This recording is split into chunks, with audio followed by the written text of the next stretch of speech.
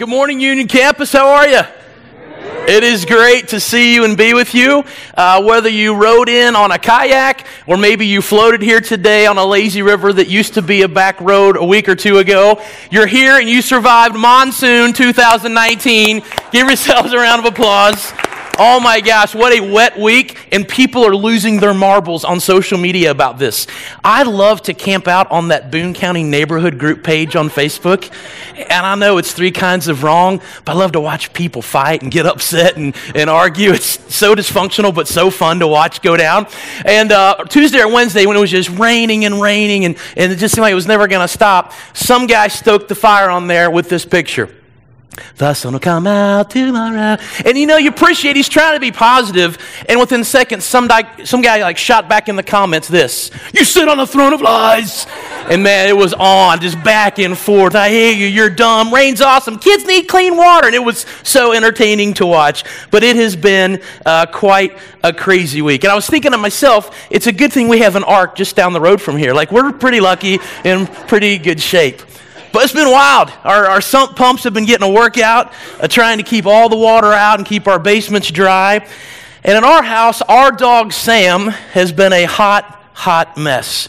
This is Sam, our dog. Get it? Oh, yeah. He's 14, and yes, he is cute, and he is sweet, and he's a big, hairy baby. But we believe that Sam has some cat in him. We really do. Scaredy cat, that is. Because he is afraid of everything. And I mean everything. He's afraid of squirrels, he's afraid of our vacuum cleaner, and he is freaked out by thunderstorms.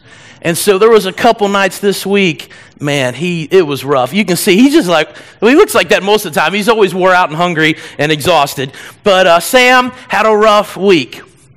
We had a rough week. Tuesday and Wednesday night, overnight, we were getting those really big storms, the big boom, big, claps of thunder, and there he was up. And what he does, he comes over to the bed, and he just rests his chin there, and he stares, and he waits. And he waits for just you to move just a tiny inch, and if you do, it's over. So you're sitting there, he's looking at you, you're laying in bed trying not to move, and all of a sudden, he picks up the movement. And so he moves to the next phase, the hot breath phase. For crying out loud, Tara's like, "Put pants on before you go outside." So here we go. I go downstairs. I take him out. He's doing his business. About midstream, boom, he gets scared, runs back in, pees a little bit in the kitchen, and I got to clean that up. Now I'm wide awake. He's thirsty, wants a drink. Then I got to give him a treat. It's 2 o'clock. Sam and I are in the kitchen. We're both nervous eating together, and it's a rough night.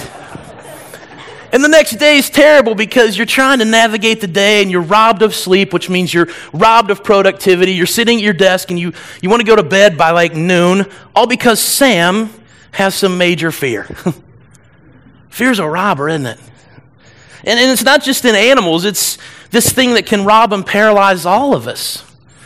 The reality is some of you have come in here this morning, and from right where you sit, right now you're sitting in an area of life where you're paralyzed by some kind of fear. You guys know what phobias are, right? Anybody have any? Let's kind of just comb the room here. Anybody would say, snakes, man, can't stand them. Snakes just freak me out. Yeah, I'm with you. Anybody heights? You're scared of heights?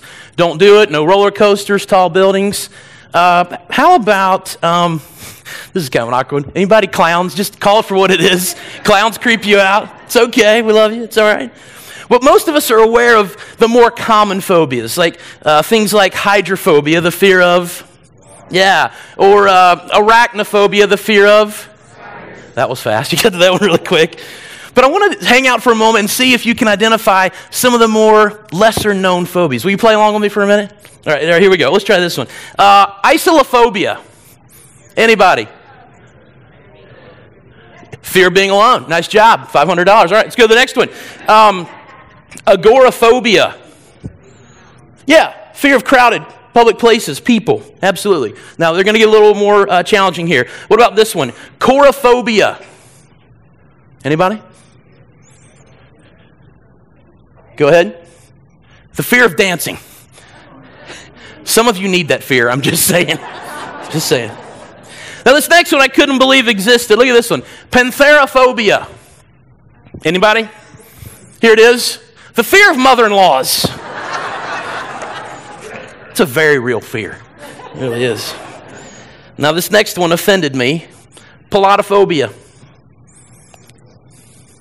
The fear of bald people. This screams kindness and tenderness. Come on, really? Really? How about this next one? Homilophobia. The fear of sermons. This is going south fast. It really is. And then finally this one. Pilotohomilophobia. The fear of bald guys who do sermons. I made that one up. But did you know there are 536 well-documented and medicated phobias? It's crazy. And if we're honest, some of them are pretty funny. But then there's some of those fears that reside in each of us that they're just not real funny.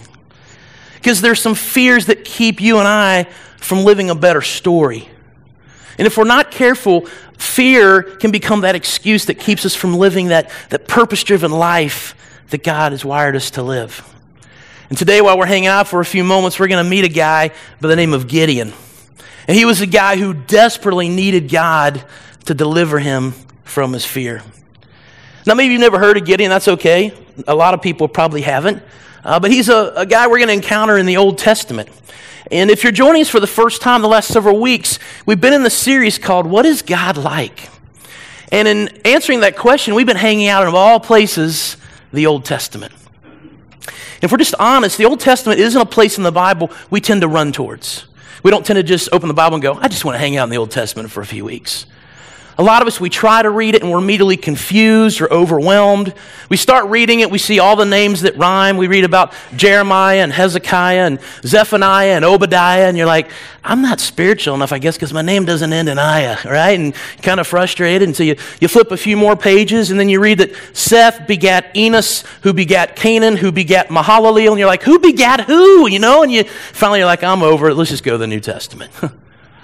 But we've been learning in this series, which I hope you'll go back and watch online, that the Old Testament, every story, every page of it is casting a shadow that's pointing to Jesus. It's getting us ready for Jesus. These people we've been hanging out week in and week out with, they're shadows of the Christ. His story is being foreshadowed in theirs.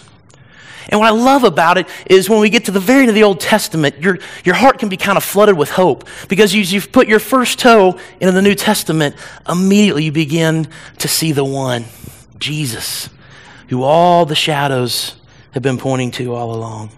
It's awesome. Last week, if you're here, Gary, our campus pastor you just met a few moments ago, he preached last week. And didn't he knock it out of the park if you were here, man? Awesome. Awesome message. And he took us through the journey between Abraham and his son Isaac. It was an intense encounter. And he talked with us about the cost of surrender and what it really looks like to subscribe to what we call kind of a loose grip kind of living. Well, today we're going to hang out with a guy by the name of Gideon, who just like Sam was scared to death. Now, out of the gate, I want to be really clear. This Gideon is not the same guy who stayed in the hotel the night before you did and left his Bible in like the nightstand dresser drawer. This is a different guy. Just clear that up. This is a guy in the Old Testament who was scared to death of a group of people known as the Midianites. And let's pick up in Judges chapter 6, beginning in verses 1 and 2. It says, again, the Israelites did evil in the eyes of the Lord. For 7 years, God gave them over into the hands of the Midianites. Because the power of Midian was so oppressive, the Israelites prepared shelters for themselves in mountain clefts, caves, and strongholds. Now, let me call a quick timeout and kind of give us a little bit of background before we go any further about these two verses we just read. See, 200 years before this, Israel had defeated the Midianites. They didn't just defeat them, they dominated them. They owned them, and they knew nothing but victory. And a little bit later after that, they got to the point where, honestly, they just got pretty cocky. And they said, you know what? I think we're good here. God, thanks. Well, no thanks. We don't really need your help anymore. We got this. And God said, okay. And he removed his hand of blessing completely off of Israel. And right after that, their numbers started decreasing. While at the same time, the numbers of the Midianites exploded. They're like multiplying like rabbits, increasing in number. And if you read the Bible, you'll see the Midianites, they're described by the Bible as being like this swarm of locusts. They're just like everywhere. And I want you to imagine with me, they've had now 200 years to just let that need and that burning desire for revenge to catch fire and to keep putting gas on that fire to get back. And they're like, one day we're going to be there and we're going to take you down once again. And as we pick up here in Judges 6, that time has come. The Midianites now are a force to be reckoned with. And they've recently begun launching this arsenal on Israel. And what I want to say to you is they weren't just attacking to take over. They were attacking to destroy. If you read in verses like 3 through 6, which you can do on your own, you can see what they were doing. They ruthlessly killed people, like execution style. They destroyed their livestock. They completely wiped out and ruined their crops. Their goal was destruction. And so when we encounter Israel right now, they're kind of like the prize fighter who's like in round 10 of the fight. They've already survived and kind of overcome 2 potential knockouts, and they're down for the count again. Their eyes are swollen shut from being punched so many times. Blood's dripping down their face, kind of like a Rocky III kind of moment. They got the smelling salts out, trying to bring them back, and the refs pounding on the mat. 1, 2. I mean, they are beaten up. They're living in utter poverty, borderline starvation. They're scared to death and they're hiding because their enemy, the Midianites, man, they're a force to be reckoned with. And right in the midst of all of this, God sends an angel of the Lord to this guy who was very, very, very, very, very, very afraid. His name was Gideon. And I want to take a moment before we dive in this to kind of get a snapshot of who Gideon was. I want to try to describe Gideon. I don't know how else to say it but this. Gideon was kind of a nobody. He was the youngest member in the weakest family in the smallest tribe of Israel. Get that picture again. He's the youngest member in the weakest family in the smallest tribe of Israel. If there was ever a nobody, it was Gideon. I mean, the only remarkable thing about Gideon is that there was nothing absolutely remarkable about Gideon. Let me put it this way. He's kind of the underdog in the playoffs. He's a Cinderella team in March Madness. He's like 60-1 odds at the Derby. And he's the last guy in the world that anybody would look at and go, oh, there's a hero right there. He's the last guy who would look at himself and think that God was going to do anything significant through his life. And in fact, when we meet Gideon here in Judges chapter 6, he's not preparing to do something great. He's not sharpening his sword. He's not preparing for battle. He's not rallying his fellow troops going, all right, guys, bring it in. Let's take on these bad guys and go change the world. No. When we first meet Gideon, he's 2 things. He's hiding and he's afraid. He's scraping out a living. And he's doing the best he can to not be noticed by anyone. And that's when God sends an angel of the Lord to this man who's very, very afraid. In verse 11, it says this. It says, the angel of the Lord came down and it sat under the oak in Oprah. She's been around a long time, hasn't she? You get a car. That belonged to Joash the Abiezrite, where his son Gideon was threshing wheat in a wine press to keep it from the Midianites. Now you read that and you go, okay, Chad, that's some good information. What does that mean? Well, here's what was going on. Basically, you've got Gideon here. He's doing his job. He's threshing wheat, and he's hiding down in a wine press. And a wine press was kind of like a cave area. And he's hiding down there working because he's so afraid that any time the Midianites are going to show up, they're going to find him, they're going to attack him, and they're going to ruthlessly kill him. And so, like his fellow Israelites, he's kind of taken to doing life completely underground because he's afraid for his life. He's borderline starving. He's trying to keep a little bit of wheat for himself. He's terrified of the enemy. And then in verse 12, the angel of the Lord appears to him and says these words, the Lord is with you, mighty warrior. Hey, Gideon, the Lord is with you, mighty warrior. Now, I don't know about you, but knowing what you know about Gideon so far, maybe like me, you're looking at an angel going, no offense, you smoking crack? Like, what? Do you got the right guy? I think you must be over a few books in another story. I think you got the wrong guy.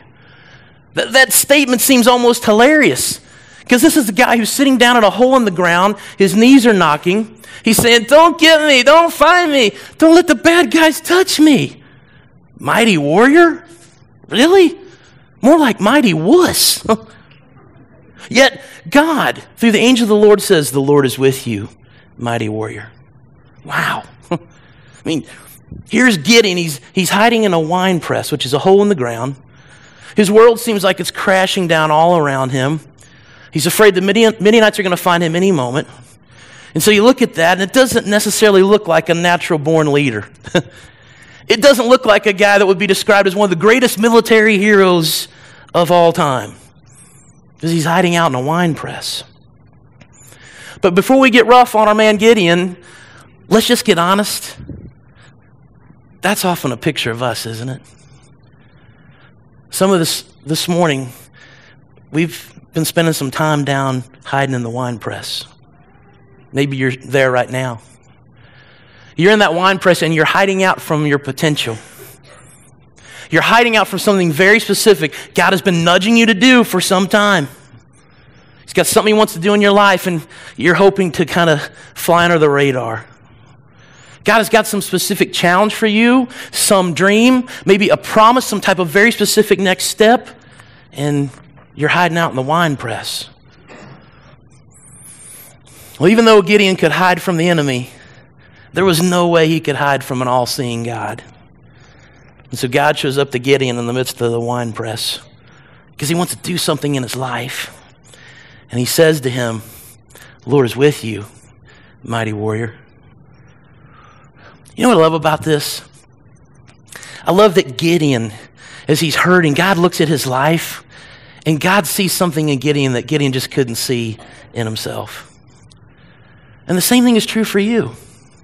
When God looks into your life, he doesn't see you for who you are. He doesn't see you for where you are or for what you are. He sees you for what you might become. He sees more inside of you than you see in yourself. And just like Gideon, he comes up close and personal to you. And he's with you. And he's for you. Maybe he calls you something that you don't really feel to be true of yourself. Maybe he looks to you and he says, mighty warrior, treasured child of God, leader, overcomer. And you sense him stirring something in you. You feel in your heart and your gut that God is nudging you to take some type of next step. There's something he's wanting to pull off. And just when you're about ready to take that next step, what happens? All the insecurities start rising to the top, don't they?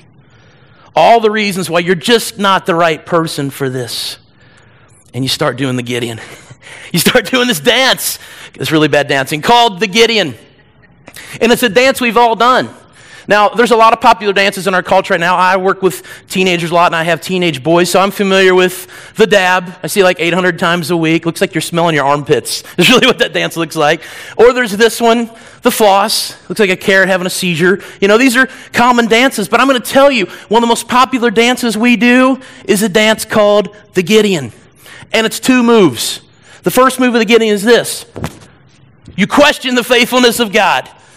You seem really uncomfortable. I'm not trying to be a good dancer, so it's okay. You're like, I hope he doesn't think that's good. You know, I know it's horrible. All right? But move number 1 is you question the faithfulness of God. That's the first move in the Gideon. And Gideon does that here in verse 13. Look what it says. He says, if the Lord is with us, why has all of this happened to us? He's saying, God, no offense, but if you're with us, why does it seem like everything has gone down the toilet? I don't really get it. And then he moves on to move number 2. Move number 2 is you doubt that you're good enough. Move number 1, you doubt the faithfulness of God. Move number 2, you doubt that you're good enough. Verse 15, Gideon, you can hear the whining in his voice. How can I save Israel? My clan is the weakest in Manasseh, and him the least in my family. And you're like, you want some cheese with that wine, dude? Like, seriously. He's whining. He's saying, God, you got the wrong guy. I'm the weakest guy here, and you want me to save Israel? My prayer life's not that great. God, I wasn't in the top half of my class. I was in the half that made the top half possible. You've got the wrong guy. Trust me, it's not me. And you know what? we do the same thing. We present our impressive resume to God with all the reasons why we're probably not the best choice. But for us, it sounds a little bit like this. God, I'm just not talented enough for that. Lord, I'm not godly enough to do that. I don't really have that ability. I lack experience. I don't speak like him. I don't lead like her. And we tell God why we can't do what he's already said we could do. Verse 16, the Lord answers Gideon and he says this. He says, I will be with you and you will strike down all the Midianites, leaving none alive. And what I want to do is I want to reach into this text. I want to drop a couple truth bombs this morning. And the first one we see is this. At least in my life, this is what I'm seeing about me. I want to hide in my weaknesses, but God wants to use my weaknesses. Can you relate? Our tendency is to stay in the wine press and to kind of hide in our weaknesses and all the reasons we think we could never do that for God and because of God. We hide in our weaknesses when God says, I want to use your weaknesses. Your weakness is an incredible off-the-chain conduit for God's strength. And I just ask you right now to answer this question very honestly. Right now in your life, where are you weak right now? Where are you weak right now, this very moment? Where is that for you? And I'm going to tell you, that's a powerful place. It's a perfect place for God to show up and do something that only he can do. And when you believe that God is with you, the deal is done. There's no more reason to waste hours of emotion on worry, to lay in bed at night not being able to sleep, pacing the hall at 3 a.m, running through all these what-ifs and scenarios in your mind over and over and over again. When God is with you, it is settled, church. You can take it to the bank. You can cash that check. You can cash that promise and rest in it. If God is with you, he will get it done.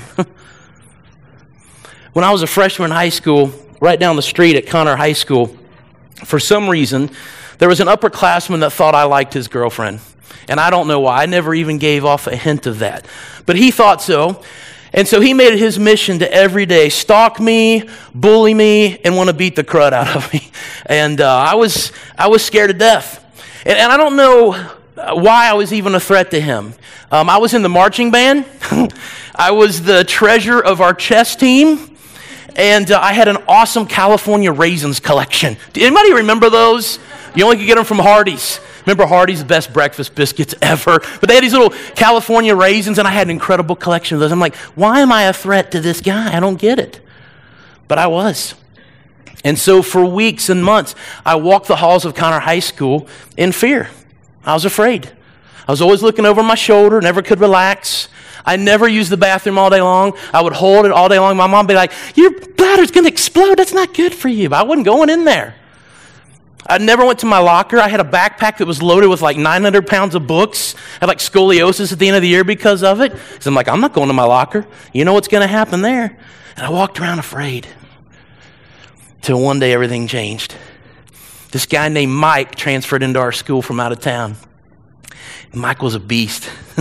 He was a hoss, man. Big old corn-fed looking kid, you know? And he comes in there. And the rumor was that he had gotten kicked out of his other school for fighting. And I think it was probably true because he had this kind of natural swagger about him and kind of a chip on his shoulder. But all I know is for some reason, Mike liked me. We ate lunch together. He thought I was funny. And so guess who my best new friend was? My man, Mike. Me and Mike are hanging out all the time. So I'd be at my locker. That dude and his friends would come up and he'd kind of give me the shoulder bump and like, you want to start something? I'd be like, hey, you met Mike. It's my friend Mike. I'm with Mike. I go into the bathroom to go to the bathroom for the first time in months. I'm like, yes, this is so good. And the guy'd come in there and he'd give me that kind of stare down and be like, hey, you met Mike? Yeah, I'm with Mike. We'd go in the cafeteria. They'd walk around my table, kind of give me that stare like he's going to steal my chocolate milk or my tater tots. I'm like, don't touch my tater tots. And we'd kind of go back and forth. I'd stare back at him and say, you want some of this? You want some marching band? Come on. Bring it. Bring it all. I'm with Mike. I'm with Mike. And church, hear me. You walk with God. This God who says, I'm with you, mighty warrior. We don't have to worry. We don't have to be afraid. And when God calls us to step in something that is way over our head that we feel incredibly ill-equipped for, we can confidently say, I'm with him. I'm with him. My deliverer. He's my strength. He's my rock. I ain't scared. I'm with him. And that changes everything, or at least it should. Truth bomb number 2. Something else we pull out from this, and that is that God sees in you what you and others just can't see. This is so true. God sees in you what you can't see, what you don't see, what you choose not to see. And I'll take it a step further. Other people don't even see you as God sees you. They just don't. And this truth tends to just drip off the pages of Scripture. If you go into the Old Testament, you meet a woman by the name of Rahab. When people look at Rahab, you know what they saw? They saw a prostitute, a whore. That's what they saw. But you know what God saw? God saw a woman whose heart would eventually be turned towards him, who would eventually marry a godly man, a woman who would eventually give birth to generations, and through her genealogy would come Jesus, the Savior of the world. Other people saw a prostitute. God saw divine potential. You flip over into the New Testament and you'll meet another guy by the name of Simon Peter. When people saw Simon Peter at first, what did they see? They saw a foul-mouthed, weather-beaten commercial fisherman. A bunch of dirt under his nails, horrific coffee breath, a guy who'd fight you in a heartbeat. Do you know what God saw? God saw a prevailing leader in the early church who would eventually go on to write 2 books of the New Testament. God sees in you what other people can't and won't see, and what you won't see. Well, this is where the story gets good. God's not done. He comes up to Gideon. He says, Gideon, all right, here's what's next. I want you to put together an army. Gideon's like, okay. I picture him going out and putting up some of those Uncle Sam, I want you posters, recruiting, trying to talk it up. 32,000 soldiers show up.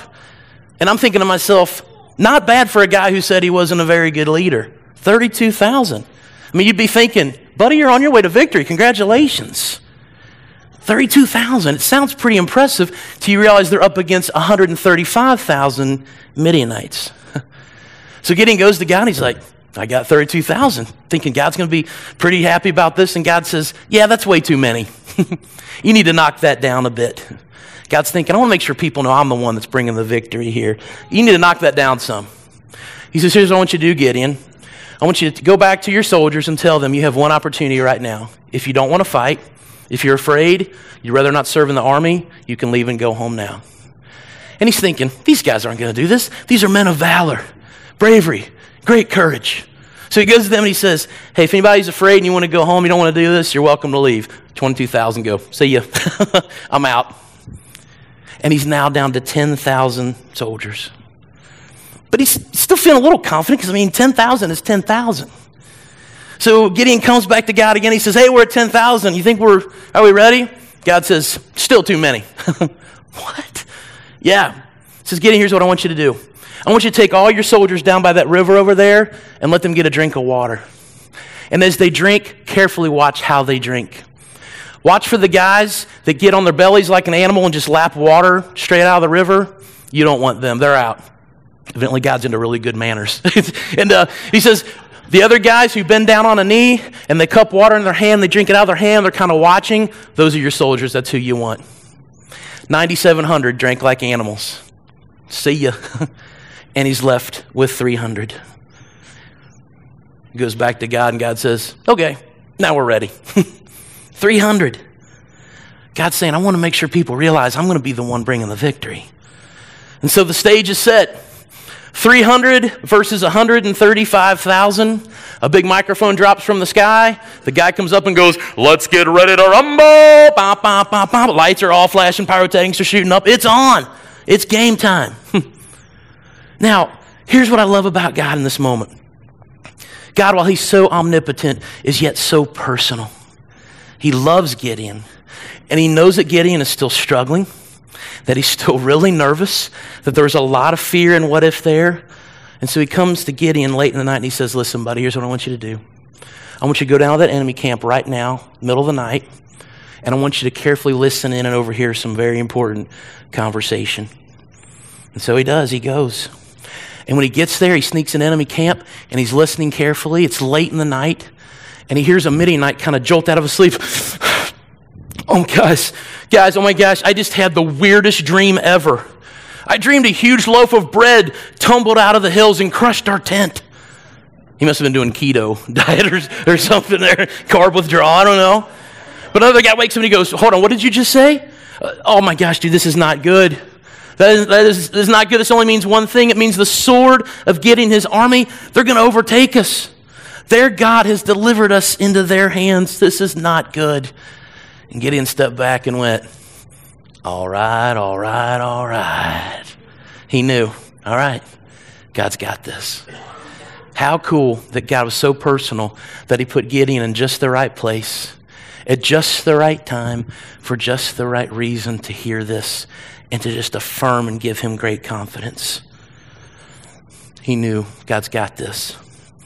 So he races back to his troops late in the night. He's like, guys, get up, wake up. And he awakens all 300 soldiers. And he says, God has given us the Midianites this very night. Look what he says in Judges 7, beginning in verse 17. Watch me, he told them. The leadership's developing. He says, follow my lead. When I get to the edge of the camp, do exactly as I do. When I and all who are with me blow our trumpets, then from all around the camp, blow yours and shout for the Lord and for Gideon. It's go time. Now picture the setting with me. The ratio is basically this. They are outnumbered 450 to 1. And your leader says, all right, bring it in, fellas. Here's what I need you to do. First, go get your weapons. I need you to grab your trumpets from middle school band. Get over to the kitchen and grab a couple pitchers. Dump out the sweet tea first. And then grab a couple of those tiki torches like they use at Tribal Council on Survivor. Oh, it is on like Donkey Kong. Not necessarily a Braveheart moment. 300 against 135,000. We got our horns. We got our pitchers. We got some big candles. Let's rock. And so there they go, charging down the hill. Can you imagine what this looked like? Charging enemy camp. Clang, clang, clang, clang. Hey-oh, hey-oh. I mean, really? And they were doing it. And I just wonder what it sounded like. It'd be like a fiesta, like a mixture of like a mariachi band, fraternity party, luau, all combined. And these Midianites, they are jolted out of their sleep. Can you imagine what they're thinking? They're like, oh my gosh, a few too many glasses of wine last night. Whoa! And here they come. Here they come. And the next thing that happens is mind-blowing. Verse 21 with me. While each man held his position around the camp, all the Midianites ran, crying out as they fled. The Lord caused the men throughout the camp to turn on each other with their swords. Wow. That's all I can say is wow. I mean, this is like Stony Brook College defeating UK for the national championship in basketball. It really is. This is the Cinderella team, and they go in and they win it all with the power of God and only 300 men, but mainly with the power of God. And in this story, again, just like over the last few weeks, we see this connection between Gideon and Jesus, don't we? You lay the two down side by side, there's so much similarity. You look at both of them, there's no silver spoons or resumes that were impressive. Their methods were completely abnormal, considered senseless by many. God rescues people through both of them from the enemy. And in both stories, the underdog wins. The underdog wins because God chooses to just show off his mighty power. And church, I want you to hear me this morning, right now. That very same God, he wants to transform you. And all of you. He wants to transform you from a person of fear to a soldier of faith. Remember chapter 6, what he said. To Gideon, he said, I will be with you. I will be with you. One final truth bomb. When God calls you to do something, it's more about the presence of God than it is ever about your own power. It is so much more about his strength than it is your own strength or lack of. We struggle with this, don't we? I mean, instead of asking God for help, we insist on we can do it ourselves. I got this. I got it. Yet Ephesians 3:19 says you will be filled with the fullness of life and power that comes from God. The Bible with a megaphone is saying, it's about His strength, not yours. Hello? But here's what we do. We rip off that resume of all these things. I'm not qualified. I'm not strong enough. This isn't a good time. I can't. And I just picture God with like a little child going, shh, stop. And saying, but I can. But God, I'm not a leader. This isn't the best time. I don't feel qualified. I'm afraid. I can't. Shh, stop it. But I can. God, I can't. But I can. I always get tickled when you're at a gym and you watch men who are lifting weights and they're at the bench press station, and like a typical guy, they put on probably more weight on the bar than they should. And they're there, and their first few reps, they're pumping it out, and you got to make the sounds. They're grunting, because that's just impressive. I was watching. He is strong, man. Listen to the grunting, right? It's like a sign of a really strong guy. But he gets to about rep number 7, and you see him struggling. And it's funny. He's struggling, and you can tell he doesn't want to ask for help. He's in the gym. Everybody's watching. He's trying to be impressive, and man, his pride just keeps him from wanting to ask for help. And finally, he gives in and he goes, spot! And some big gearhead spotter runs over, I got you, man. And he takes like 2 fingers and goes, whoop, and gets it up on the bar, right? He gets it up on the bar. This guy's been straining underneath that bar for some time, and the spotter runs over, and he's like, I got you. Spiritually, I think that's what we do. You and I, we spend days, weeks, months, years straining underneath the bar of life, too prideful to call for a spotter. We just need to look to God and go, hey, spot! And God comes over in our situation and goes, whoop, I got this. Call for a spotter. You can't, but He can. You can't, and you won't, but He can, and He will. Just bow your heads with me for a moment.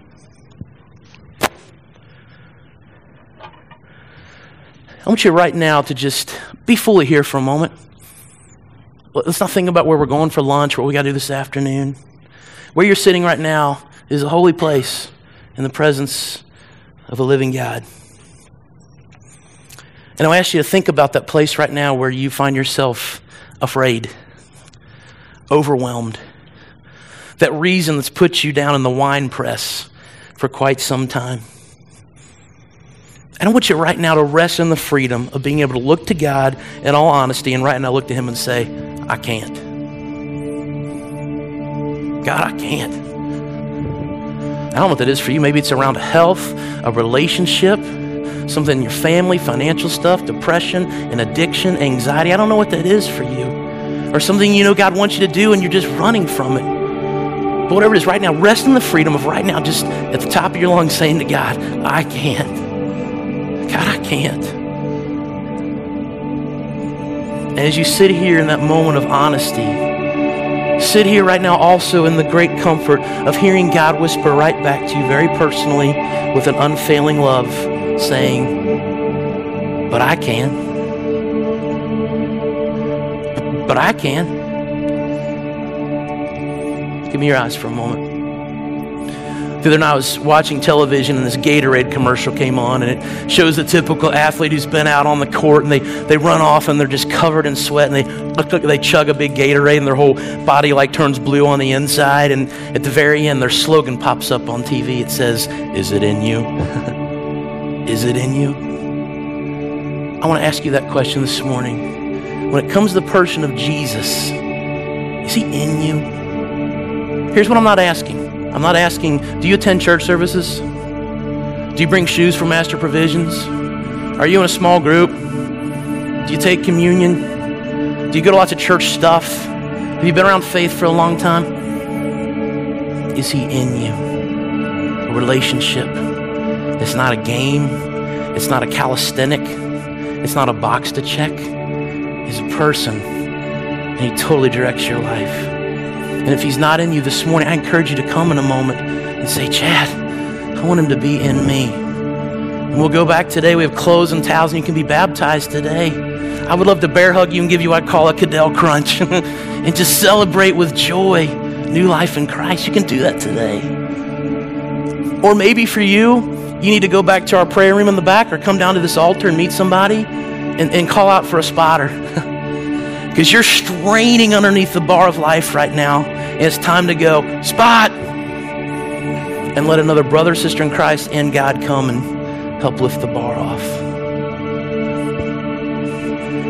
I really want to encourage you. I say this every time I'm here, and I want to keep saying it. The invitation, this time of encounter, is a time of next steps. It's not a time where we wait for the songs to be done and go to lunch. This is really a time of activity. Some of that's internal, and some of it's external. Because we all have a next step. And a step is movement. It's action. And so this room should be a place of movement. And that's not awkward. And I want to challenge you, don't worry about what people around you think. Worry about what God thinks and what God wants. And if you feel like Christ is drawing you to him today, you come. We will high five and hug and we'll celebrate life change. Go to that prayer room. Come down here and kneel at this altar. Eric and then we're going to extend a great invitation that says, come to this altar. And that altar might be right at your seat with God. It might be back in the prayer room. It might be up here. But as God leads you, come as we stand and we sing.